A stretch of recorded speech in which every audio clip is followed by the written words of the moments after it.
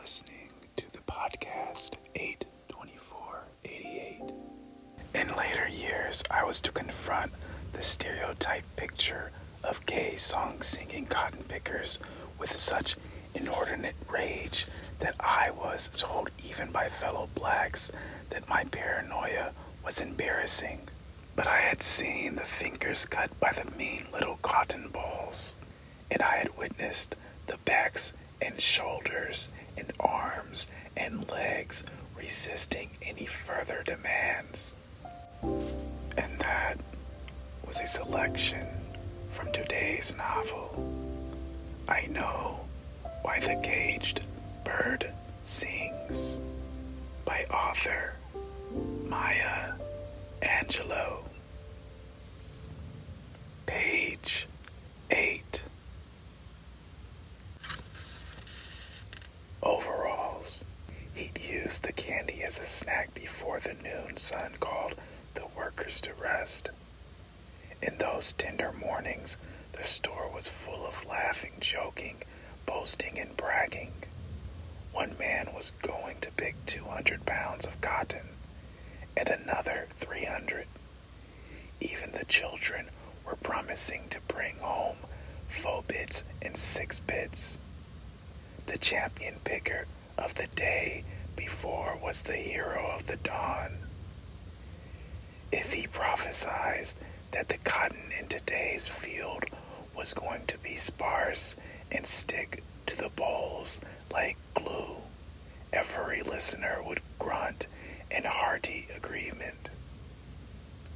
The sound of the empty cotton sacks dragging over the floor and the murmurs of waking people were sliced by the cash register as we rang up the 5-cent sales. If the morning sounds and smells were touched with the supernatural, the late afternoon had all the features of the normal Arkansas life. In the dying sunlight, the people dragged, rather than their empty cotton sacks.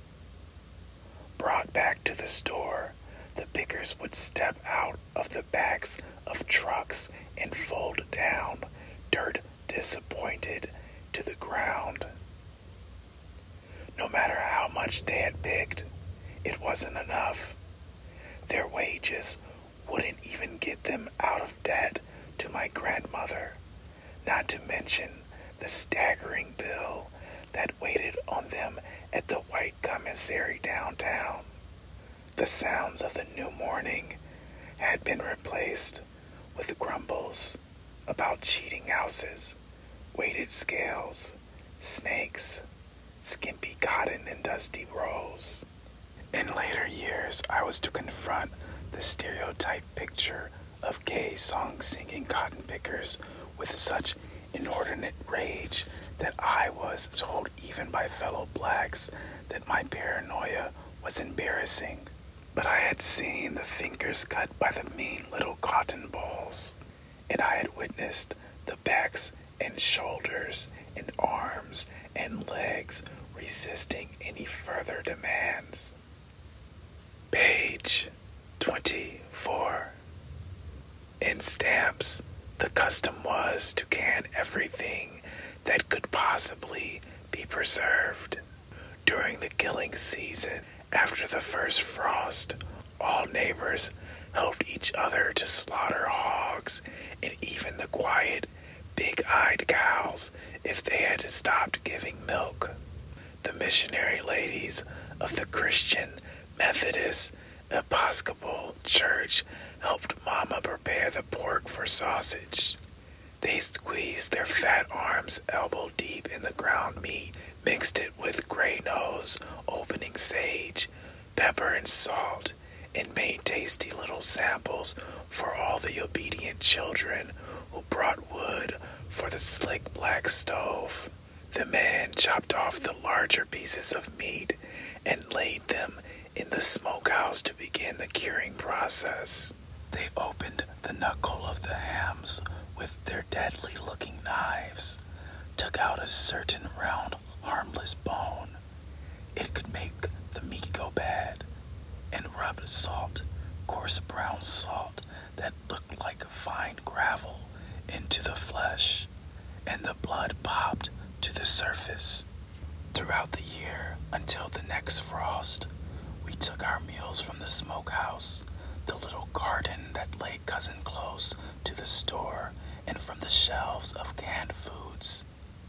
There were choices on the shelves that could set a hungry child's mouth to watering.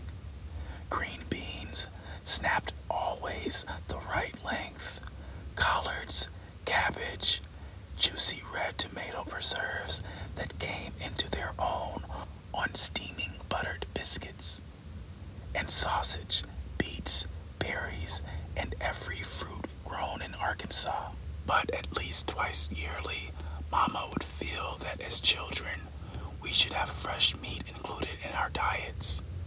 We were then given money, pennies, nickels, and dimes entrusted to Bailey, and sent to town to buy liver.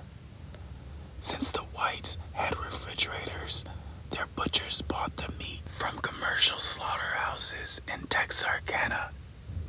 Page 88, where Bailey and I were again staying. They understood that I could talk to Bailey, but to no one else.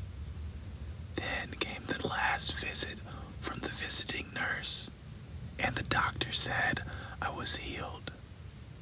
That meant that I should be back on the sidewalks playing handball or enjoying the games I had been given when I was sick, when I refused to be the child they knew and accepted me to be. I was called impudent in my muteness, sullenness. For a while, I was punished for being so uppity that I wouldn't speak, and then came the thrashings given by any relative who felt himself offended. We were on the train going back to Stamps, and this time it was I who had to console Bailey. He cried his heart down the aisles of the coach and pressed his little boy body against the window pane, looking for a last glimpse of his mother dear. I have never known if Mama sent for us, or if the St. Louis family just got fed up with my grim presence. There is nothing more appalling than a constantly morose child. I cared less about the trip than about the fact that Bailey was unhappy, and had no more thought of our destination than if I had simply been heading for the toilet. The end. I know why the caged bird sings. Maya Angelou. Throughout the flight of literature, you will find a story that touches your soul. Please support the authors in this show by viewing the books on the website 82488.com. That's numbers 824, the word 80.